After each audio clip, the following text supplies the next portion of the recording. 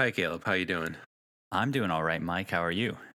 I'm getting sick, so this Oh is no. yeah. I'm soldiering through and recording this podcast while these storm clouds of influenza are on the horizon, and they're arriving soon.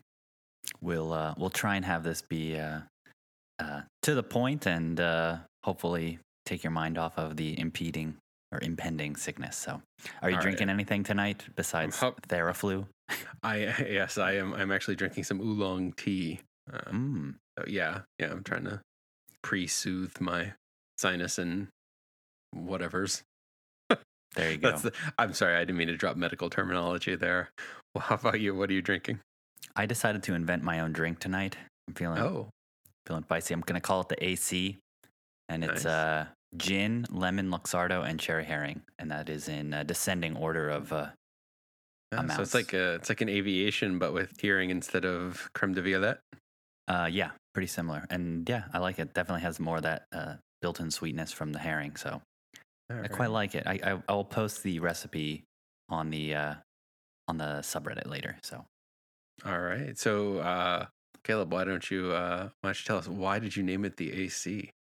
well, I thought as we are ramping up for Model 3, we could continue our previous history of deep dives into the technical subsystems of Teslas and constituent parts of EVs in general. So I thought today we could talk about electric motors and motors in general and, their history, how they actually work, what kind of motors Tesla uses, what their history has been from the Roadster on, what previous vehicles have used before the Teslas, and just sort of what are the inherent strengths and weaknesses of electric motors in comparison to internal combustion engines.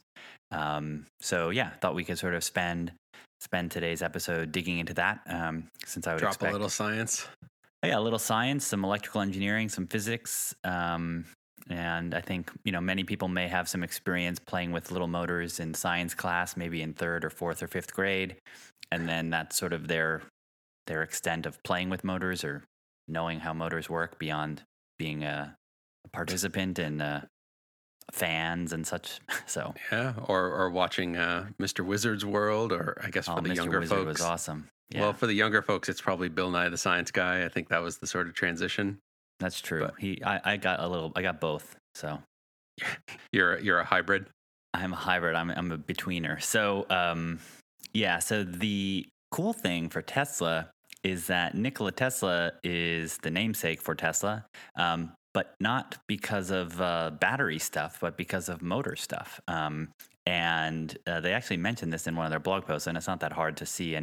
And so yeah, Nikola Tesla, inventor of many things, but was actually one of the inventors of the AC induction motor.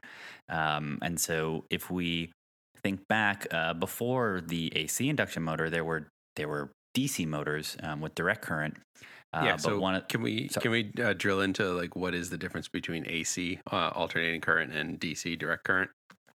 yeah, so DC is what you would get from like a AA battery or 9 volt or Um, and basically, it sends electrons from one side of the battery to the other. So it's just a constant loop of electricity in uh, one phase, and so it flows from the flows from one side of the battery to the other.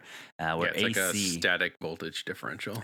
yeah, and then AC is gonna alternate between positive voltages down through zero down to negative and then back up in sort of a sine wave style at some frequency.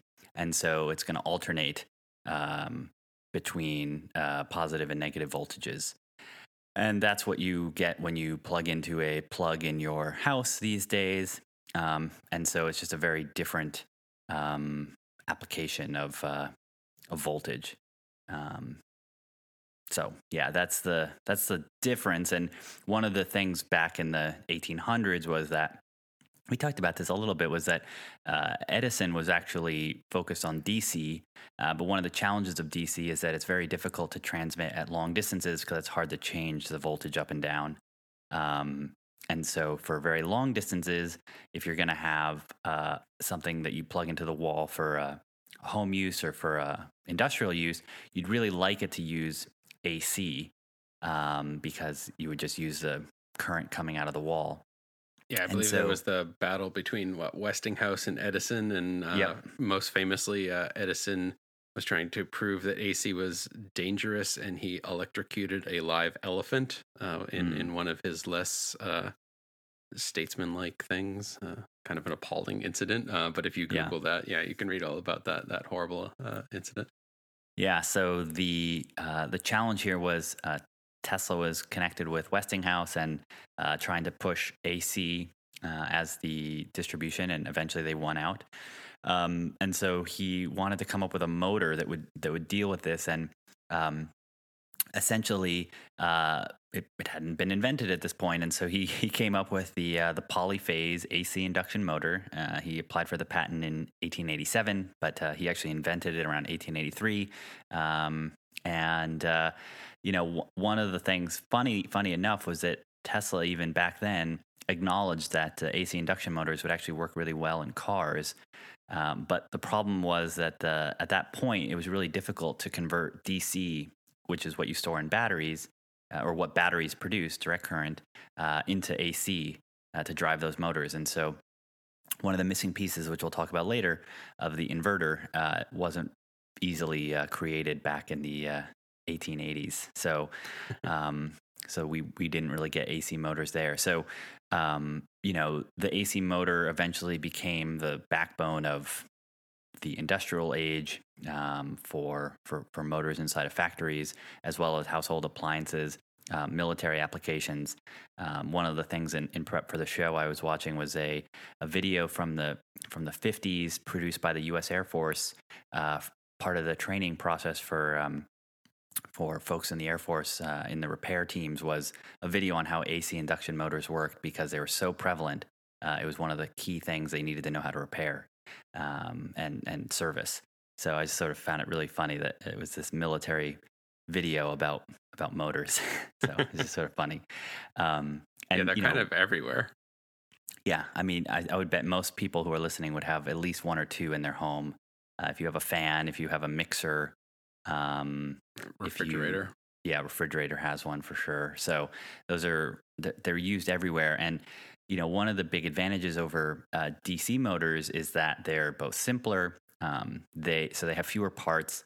They're generally lower cost for the same performance, and they're more reliable.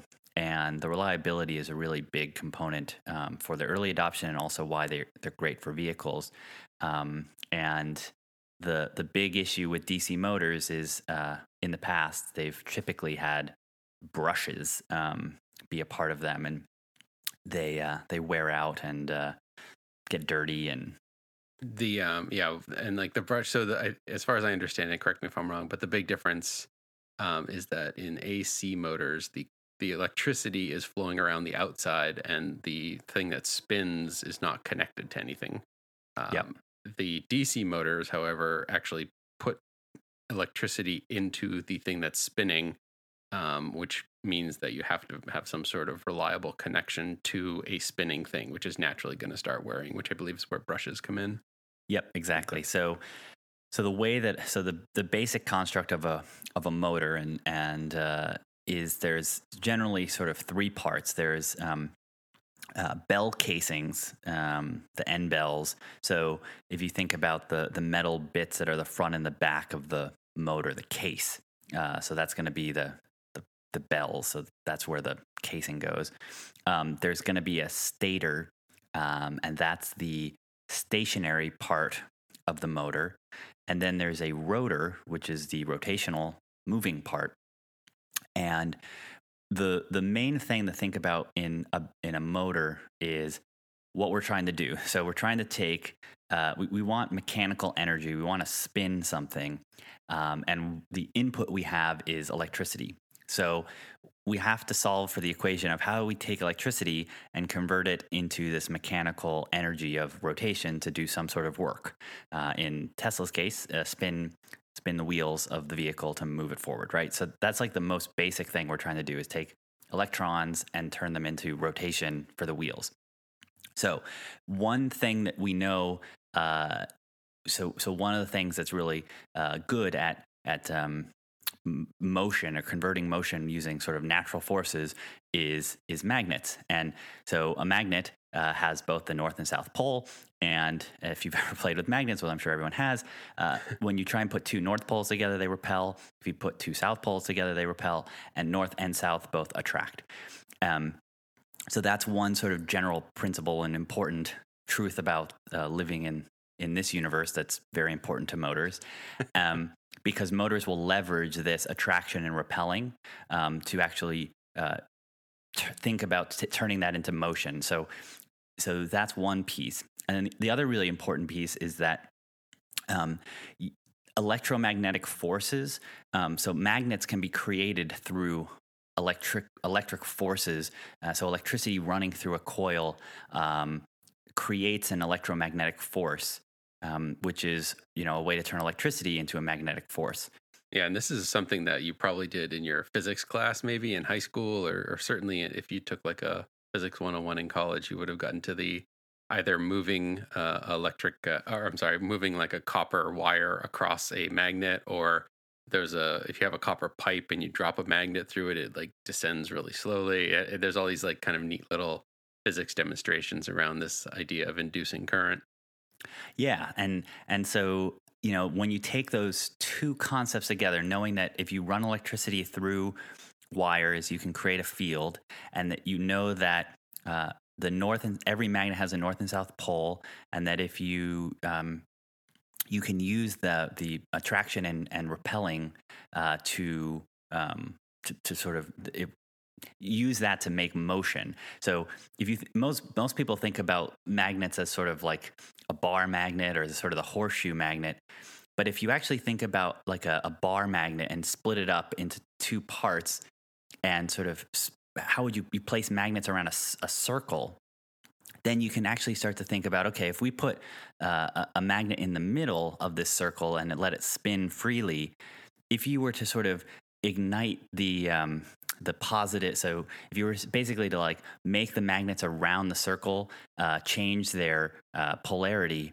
you would start to see that the magnet in the middle would start to be attracted to one, sort of the 12 o'clock, and then you would turn that to the opposite and make the bottom, the 6 o'clock, swap its polarity. It would want to move. The magnet would want to switch its direction. And it's that changing of the field in this circular space that is the basis of how all motors end up working. And so the DC motor has a particular way of working using direct current, but the AC motor actually uses the fact that you're going to alternate the current to basically create these coils around the coils in the stator, so the round part, sort of the tube of the motor, and then the middle part, the rotor is actually free stand, sort of not touching anything. It's just in the middle, and it becomes a magnet through the electromagnetic field. And when it becomes a magnet, then it also wants to follow the polarity of the outside coils, and you pulse the electricity such that the coils around will sort of move in phase, sort of like that spinning light game you'd play at Chuck E. Cheese or whatever. And it tries to chase the polarity in the stator. And this all it might sound a little confusing, but it's relatively simple principle, and it's that motion that ends up becoming the spinning part of the motor. And what's so fascinating about the AC motor is that the core is actually not a magnet. It's just like it used to be iron, then it was aluminum core, and now Tesla uses a copper core because it's way more conductive, so you can make a stronger magnet. And so the stronger the magnet, the magnetic force in the center, and the quicker and the higher voltage you can put around the outside in the stator, the stronger the motor itself is. And it's sort of the really, really valuable reality that you can crank up a motor to be extremely powerful by adding more voltage, better conductors to the core, and making it such that there's never a point around that circular stator where the voltage goes to zero. So you want to have like the maximum delta in the voltage, so the attraction and repelling is as strong as possible. Does that make sense? Yeah, and there's a nice sort of synchronicity to it. That's probably not the word I'm looking for, but essentially, like, there's some nice parallels to how the electricity is generated, which is kind of the reverse of this, where we're mostly spinning turbines that are using the same principles to generate the alternating current, and then it's eventually ending up in a car. Excuse me, where it's using the same principles to drive the motor. Yeah, exactly. So regenerative braking is this process in reverse. So instead of electrons from the battery going into the stator to make the rotor move, when you do regenerative braking, if you stop applying electricity to the stator and now motion is coming from the rotor, it's going to create an electromagnetic field because it's a conductive bar inside of a coil. And so then it's going to push electricity back. And it also provides braking because that same electromagnetic force that you would feel when you're sort of doing the opposing magnets towards each other is going to be slowing down the wheels. And so it's just a very, very elegant thing because nothing is touching.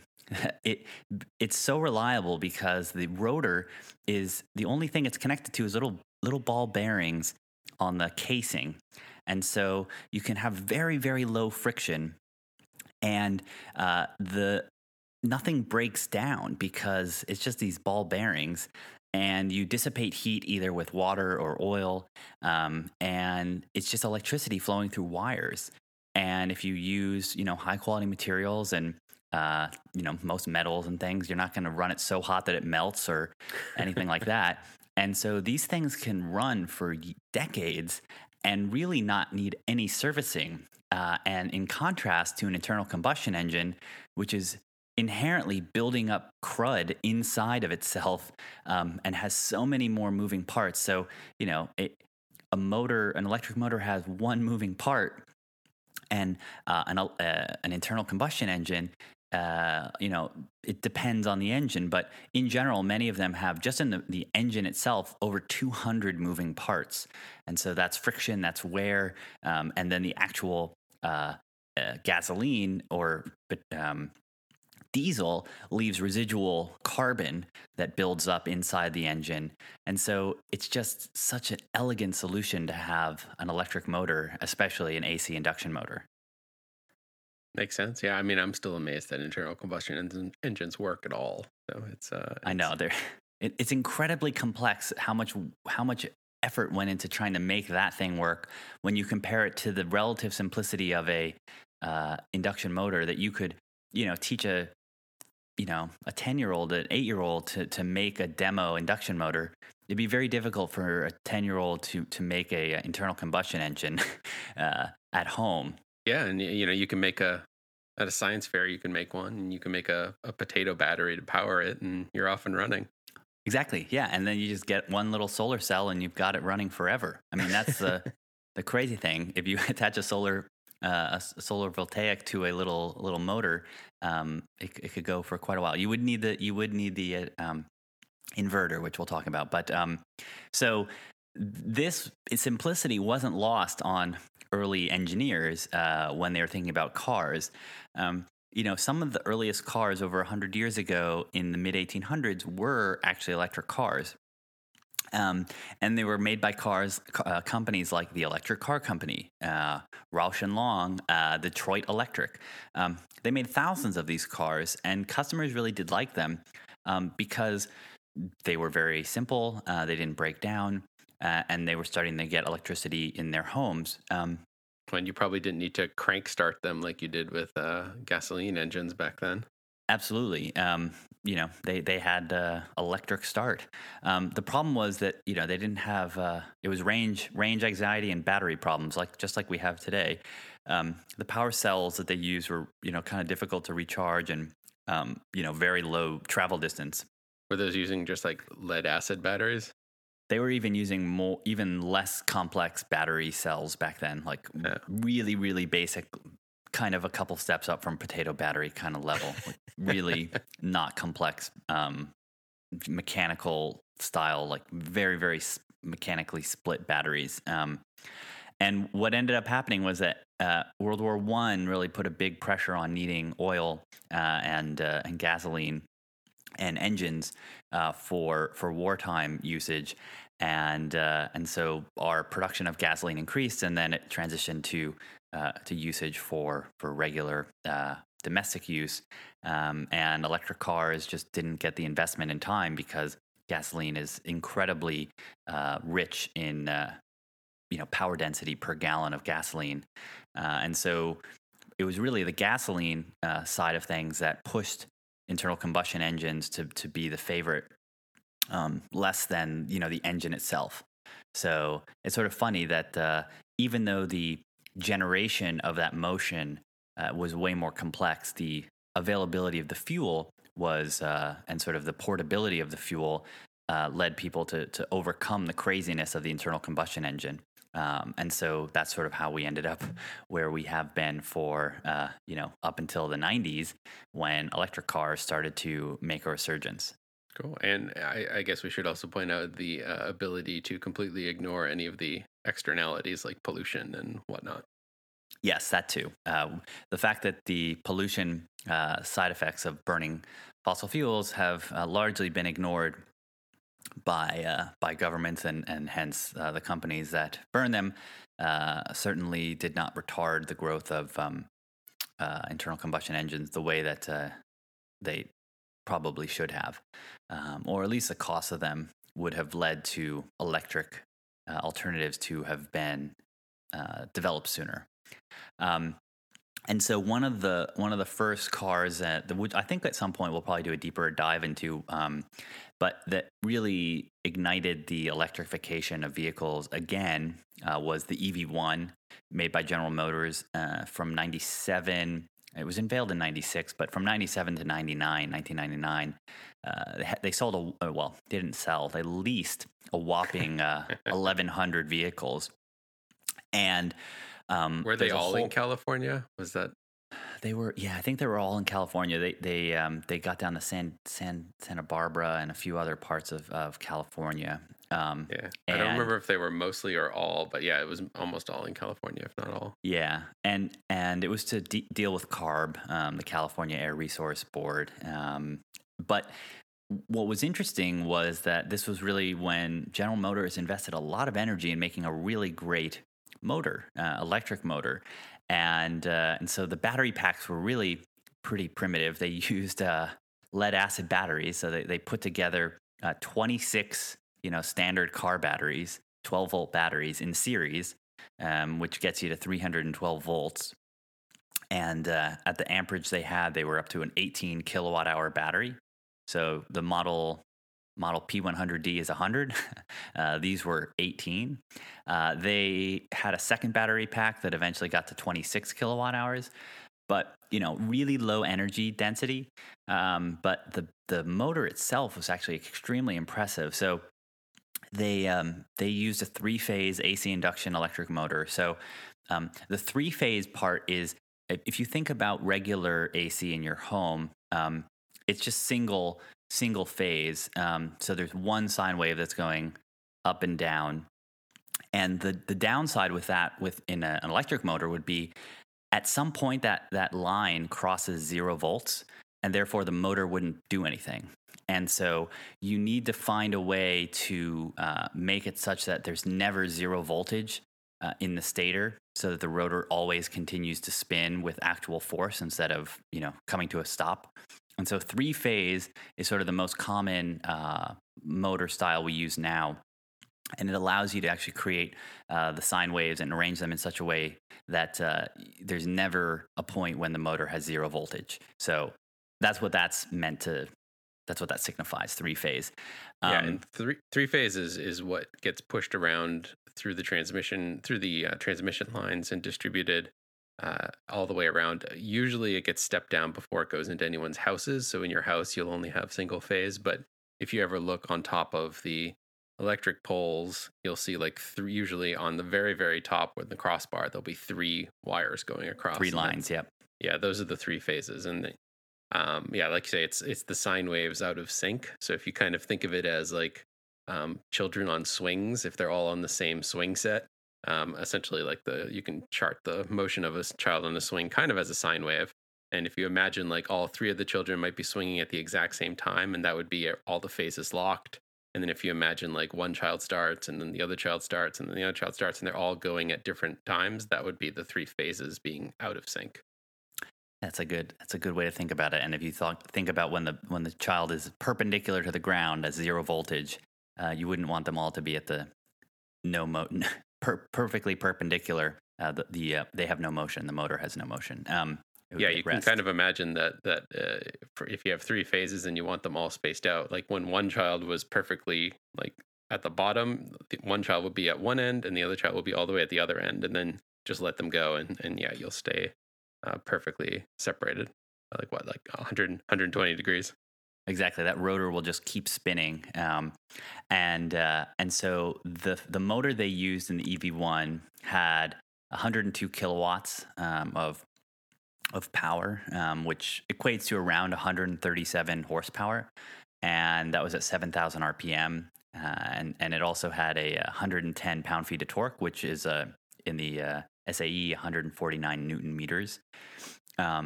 So not a super powerful motor, but pretty good. And so you have that motor, and it was a single front wheel drive motor, and it was also single speed, just like the Teslas are now.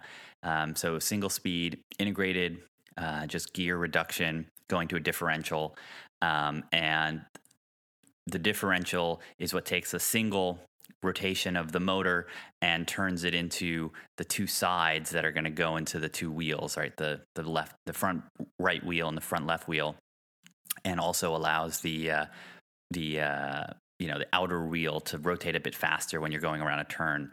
So really a very simplistic set of gears that are going to step down the speed from the rotation, because your wheels don't spin at 14,000. They don't spin Ideally. at 7,000 RPM. Yeah. Unless you're on ice and something terrible is happening. But yeah, so it would reduce it. So there's some reduction gears and the differential, but it was very simple. So they did a good job there. And, that weighed about 150 pounds, which was like about a third the weight of a traditional GM engine, which would come in at around 450 pounds. So much, much lighter. And it's definitely a lot simpler. And it was very, very peppy. It got to 0 to 60 in 8 seconds. So even in 97, we had really good motors to do this. So did you mention the documentary about it? Oh no, yeah, you should mention that. Oh, yeah. So there's a documentary about it. I believe it's called "Who Killed the Electric Car." Is that right? Yeah.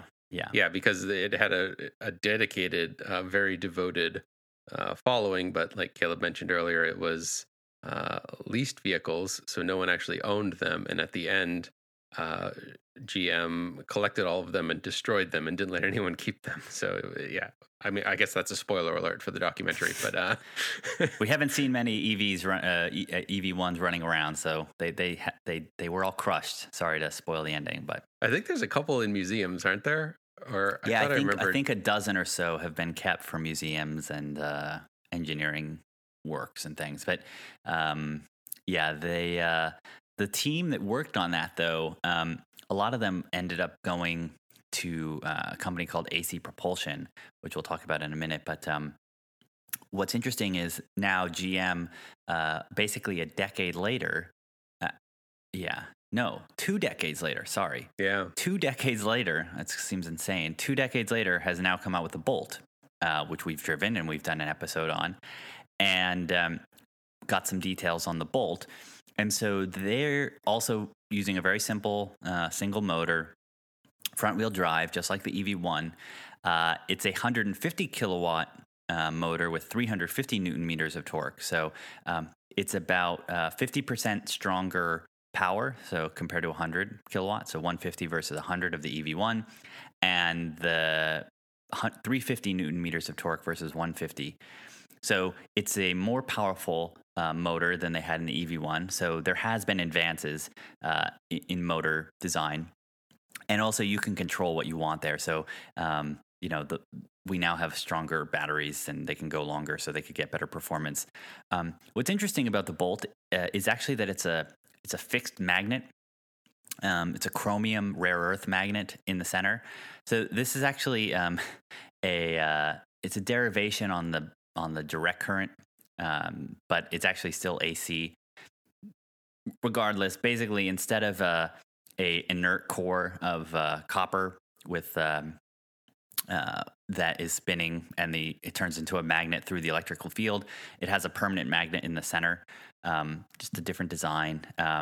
GM actually designed it, but LG Chem built it, and it's has oil inside of it for the cooling, because one of the byproducts of the electricity going into work in the motor is that it's not 100% efficient, and so some of the efficiency loss is turned into heat, and so you need to cool it. And so GM uses oil, Tesla uses a water-based coolant system, and just sort of a single-speed transmission as well, gear reduction going into the differential. So the Bolt EV is based on very similar technology that GM had developed for the EV1 20 years ago. So nothing earth-shatteringly different happening here, where the types of things you're seeing in internal combustion engines to try and make them more efficient is contortionist and kind of insane, the amount of engineering work they're putting in. And this is sort of like, well, we just made another motor. Nothing really to see here. A graduate student in physics or electrical engineering would be able to do this pretty easily. So, yeah, and as we mentioned before, it's a little bit weird for these legacy car companies that the vast majority of their expertise is invested in designing and building these highly complex internal combustion engines, and that presents a weird opportunity going to an electric world. Yeah, exactly. I mean, if you're spending so much of your company's time, one of the few things that all the major OEMs do is build their own engines and design their own engines.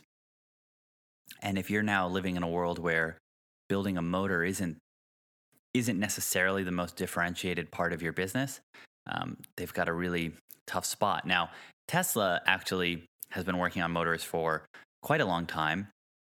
And so the Roadster, the original premise was that they were going to license the design of the car, and we'll talk about the Roadster in another episode as well. We're spawning a lot of episode ideas, but I'll write these down as we go. Yeah, I know. The original idea was we'll use the basic chassis and design of a Lotus Elise, and we'll use the electric propulsion from a company called AC Propulsion, which, as it turns out, it was started by the guy who worked on the EV1. So he went out and said, we've got lithium-ion batteries now instead of nickel metal hydride and lead acid. We could make electric cars a lot more affordable these days, and this was in like the early 2000s. So they thought they could license their technology, but as they tried to, they realized that both the battery pack cooling system from AC Propulsion wasn't quite up to snuff for production. It was good for demos, but not good for production, and that the motor was built around actually a transmission, a 2-speed transmission. And the problem was that they couldn't find a producer that could make the 2-speed transmission that could deal with all the torque that the motor made. And they went to really good transmission makers, and they went through 3 different manufacturers, suppliers to try and make it. And they couldn't do it. And Elon actually has said publicly, like, he remembers flying back from one of the last gearbox supplier, and talking to JB Straubel, their CTO, and saying, we're really screwed because they couldn't get it to work. And basically, this was This was when they were designing the Roadster, so there were no Roadsters built or anything at this point. This was... No, they had the first Roadsters. Like they had already pre-sold some of the Roadsters, so they were the clock was ticking, and the pre-production ones they were showing off had the 2-speed, but they had it locked in the second gear because it wasn't reliable. And so they actually ended up shipping the first Roadsters with a 2-speed gearbox, but it was locked in the second gear. And what they ended up doing was they went back and redesigned the motor, and they realized that redesigning the motor such that it had the characteristics to have both higher RPM and higher torque, so it could go through one gear instead of 2 gears, it was actually much, much simpler. And so instead of having a gearbox with a clutch that had to deal with this immense amount of torque, they decided to build a motor that was better capable. And they actually looked to the EV1 as inspiration because the EV1 actually was able to get up to like 80 miles an hour. It was software limited to 80 miles an hour. So Tesla actually figured out how to build a motor that had the characteristics they want. And they took motor construction from a overseas Taiwanese contract manufacturer they worked with to in-house here in Silicon Valley. And that, they basically built the competency of making these motors themselves. And, some of the things they talked about when they actually released a new version of the drivetrain for the Roadster was an improved inverter. And we haven't talked about it yet, but we've alluded to it. So essentially, if you take a fan or a mixer and sort of plug it in, it's gonna have the sine wave of 60 hertz in the US, which is what our AC runs at. To modulate the speed of the motor, you need to adjust the frequency of the sine waves, and so essentially you need a device to both convert the DC power into AC, and then also to modulate the phase frequency you want, and then also the voltage you want to send. So that's what Tesla calls their sort of their electronic management system, and that's where a lot of the technology and design came from for Tesla, because the EV1 was actually an analog electronic control. And when they tried to use it, they really couldn't even understand how it worked. So they went to a digital one. And so that was one of sort of the first big technology breakthroughs for Tesla, was figuring out how they were going to do this in sort of a digital solid state inverter, as well as the motor controls, because you have to map the accelerator pedal to some amount of voltage and frequency for the motor, and so that's where a lot of the work comes from, because you've got this really high voltage DC source, and you need to convert it into alternating current into 3 phases, and then you need to decide at what voltage you want to send it to the motor. So that was a lot of work in the early days, and that's what led to them really being able to start to understand what the limits were for performance of their motors, and then using that to go into the Model S, which was going to get another version of the motor, a new version of the battery pack, and just continuing to iterate on their power electronics. So you can see like the types of skills that are needed to make an electric motor drivetrain work really well are electrical engineering and software engineering, separate from an internal combustion engine, which is going to be mostly mechanical engineering, and more recently electronic engineering, and in the case of Volkswagen, software manipulation to deceive systems. But the thing you really need with an electric motor is software and electrical engineering skills. So again, the difference in what Tesla's doing from traditional automakers in terms of the talent is really, really different.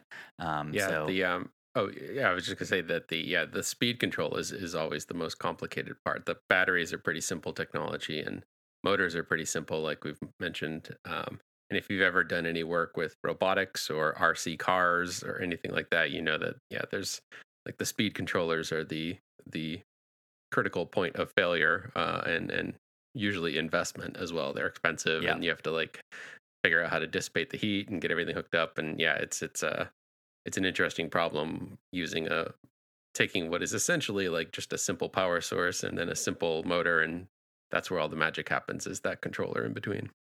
Yeah, and Tesla wants to have the whole drivetrain last 1 million miles. And so when you look at the induction motor itself, that seems plausible. But when you then look at the inverters and the cooling systems and everything else associated with it, that becomes more troublesome, because if you've got people running these super, super high performance modes, we've even seen Tesla put some software limitations on the super crazy P100Ds and such, because it's just so much amperage running through the electronics that then go into the motor, that they don't want people to blow fuses and burn things out. And so as they continue to improve their inverters, the physical limitations of the motor are actually such that they can keep pumping more amperage and voltage into the motors and get more performance out of it.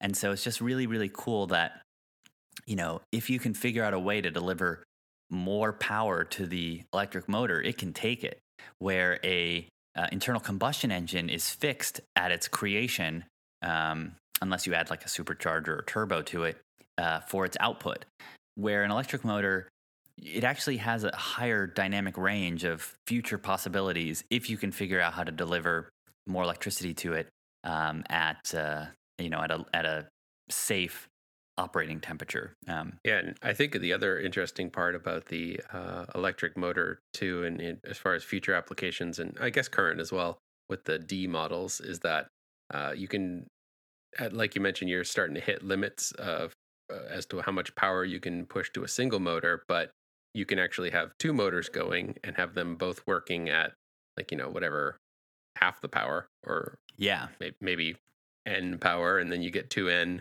out of it. Or you can even go to like four motors and have like motors on each wheel, and then they can be a quarter the size, and you only need a quarter of the power going to it. And with the obvious increase or slight increase in like wiring complexity, but you don't have to. You have a much better chance of taking a single electric motor to four smaller ones than you do making an internal combustion engine 4 times larger. Yeah, and you can see this in Tesla's own diagrams of the Model S, because if you get just a rear-wheel drive Model S, it has a slightly larger rear motor. If you get just a regular D without performance, they use 2 smaller motors, front and rear. And then if you get a dual motor performance, it keeps the same small motor up front, but then it puts back the large motor that's in the single motor configuration, if that makes sense. So sure, they have 2 motors. They've got the larger motor and the small motor. Large motor for single, just rear-wheel drive. 2 small motors for all-wheel drive, and small plus large for performance. So, that gives them the ability to really mess around with the sort of power output of the motors, the current draw. Obviously, the larger the motors, the more power they can draw. So getting to 100 kilowatt hours and larger battery packs means that they can actually pull more power out of those packs faster as well, which then allows the rotational force of that rotor to be faster, which will create more power. So the more energy you can charge into the motor, and the faster you can switch the phases, the faster that thing is going to spin, and so you'll be able to turn the wheels of the car faster. And the other really great thing, to your point about having smaller motors and more of them, is that it also not only lends to efficiencies of the cost of producing those motors, because they've got less copper in them and they're going to be less complex to make, but they're also going to allow you to make sure that the vehicle is going to perform better, because if you have one motor up front and one motor in the rear, you've actually got the ability to control the speed of those wheels independently in a much more precise manner, because it's digital. And if you end up going to 4 motors, 1 per each wheel, you then don't have to have a differential. and you can turn the wheels at exactly the speed you want to correct for understeer and oversteer, as well as traction control problems. So eventually, we may see that Tesla has 4 motors, one on each wheel, and they'll have smaller motors for the less performance models and really beefy motors for the super performance models. And then you're going to have the maximal amount of traction possible, and you'll get to basically what the physical limits of those tires are for the fastest 0 to 60 speeds. So it'll be pretty nuts. And then the other thing is you wouldn't have to use you wouldn't have to use as much energy per motor. And so, yeah, it's just like really, really powerful sort of ways to adjust the dynamics of the driving system, where in a traditional internal combustion engine, I don't know of any production vehicle that had 2 motors and 2 engines in it. Maybe some drag racers or something. Yeah, exactly. But like a passenger car has 1 engine, and that's the best you're going to get. So then you have to figure out all these tricks for 4-wheel drive stuff. With electric motors, it's not necessarily the case. I think in that case, you'd be adding cylinders, right? Like just going to like, V10s and V12s and whatnot. Which now we're choosing to go back from because V10s and V12s use more fuel because each of those cylinders needs fuel. And then if you make the cylinders too small, it's just sort of wasted friction. So, yeah, I think there's major advantages to an electric motor. It's more efficient, so it uses more of the energy to motion and less to heat. A regular internal combustion engine is going to turn maybe 30 or 40% efficient. So the majority of the energy is actually going to heat, where an electric motor could be 90 to 95% efficient. So hugely different usage. And that's why, you can still make a car work with a 100 kilowatt hour battery when that's sort of like using 3 gallons of gasoline. It's kind of nuts. They have so many fewer parts, right? So we've got 1 moving part in an induction AC motor, and around 200 or so in an internal combustion engine. And that's not accounting for the transmission and clutch, which is one of the things that goes wrong in internal combustion cars. And they're easier to service, so you have less, if you do have to do something on the motor, it's a lot easier to troubleshoot what's wrong. You get the regenerative braking, so you actually create energy because it turns into a generator. And, because of the software that's controlling them, you can make all-wheel drive that's far better than what you could get with an internal combustion engine. So, from pretty much every major aspect, one of the things we didn't mention really was, and it's so obvious because it's something people mention all the time, but the other thing is that internal combustion engines don't get max torque until many thousands of RPM. And so you need a transmission, to move you up through the power band, which is generally pretty narrow. But also acceleration on many cars is pretty terrible because they just don't have enough torque at low RPMs, where an electric motor has zero RPM has full torque because it's the greatest delta of sort of motion in that electric field. And so it's going to get the full amount of work when it's moving from no motion to motion. And essentially, it just means that every electric car you drive will generally have pretty good acceleration relative to its the size of motor. And Teslas in particular, we've just seen them blow through acceleration records for 0 to 60 in the 4 years or so since the Model S has been around, and they continue to make improvements. And so sort of just inherently, electric drivetrains are going to have better performance characteristics, better longevity, and eventually lower cost. And they are lower cost. I mean, the same Tesla motor system is cheaper than a Bugatti Veyron or Porsche Spyder that it beats. So once the battery costs come down, which we're going to talk about soon, batteries, you're going to be able to have an incredibly performant car if you want it at a price that it was sort of impossible before. And we're already at that point with the supercar level performance with the Model S. But we're going to be very close to, very soon passing it being impossible for a $35,000 or $40,000 internal combustion engine car to come close to what a Tesla or future electric cars can do. So there's like so little downside. We're on there's also a ongoing trend line towards autonomy too, and is the price on the car performance going to get low enough while you're still actually driving them, or are you going to get to the point where yes, your car technically could go 0 to 60 in, your $30,000 car could go 0 to 60 in like 3 seconds, but it won't because it drives itself and it just sticks to sane parameters. True.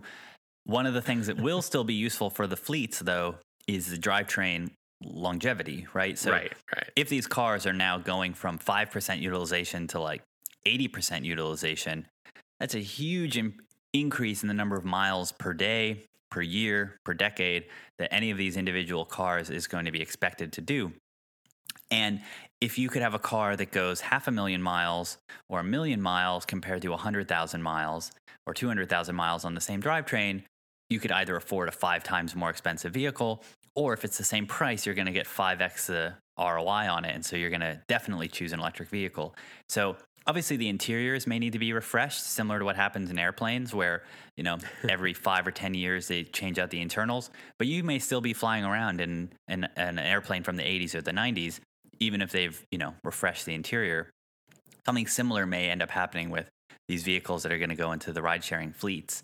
And so it's actually that piece that I think is what's going to really accelerate electric vehicle usage and adoption is going to be the fleet usage so quickly being economically the right choice that it won't make sense to use internal combustion engines for these ride-sharing services, as well as the fact that the autonomy features require higher voltage and use more electricity than most cars can provide. But we'll talk about that with our battery episode.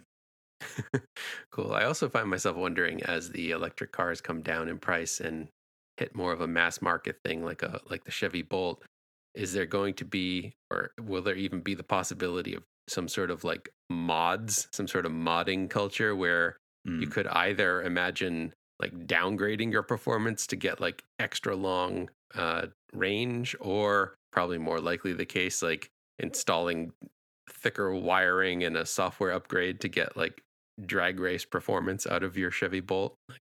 I'm sure Chevy's software is going to be pretty well hardened against it, but I don't know. Never bet against the jailbreakers, I guess.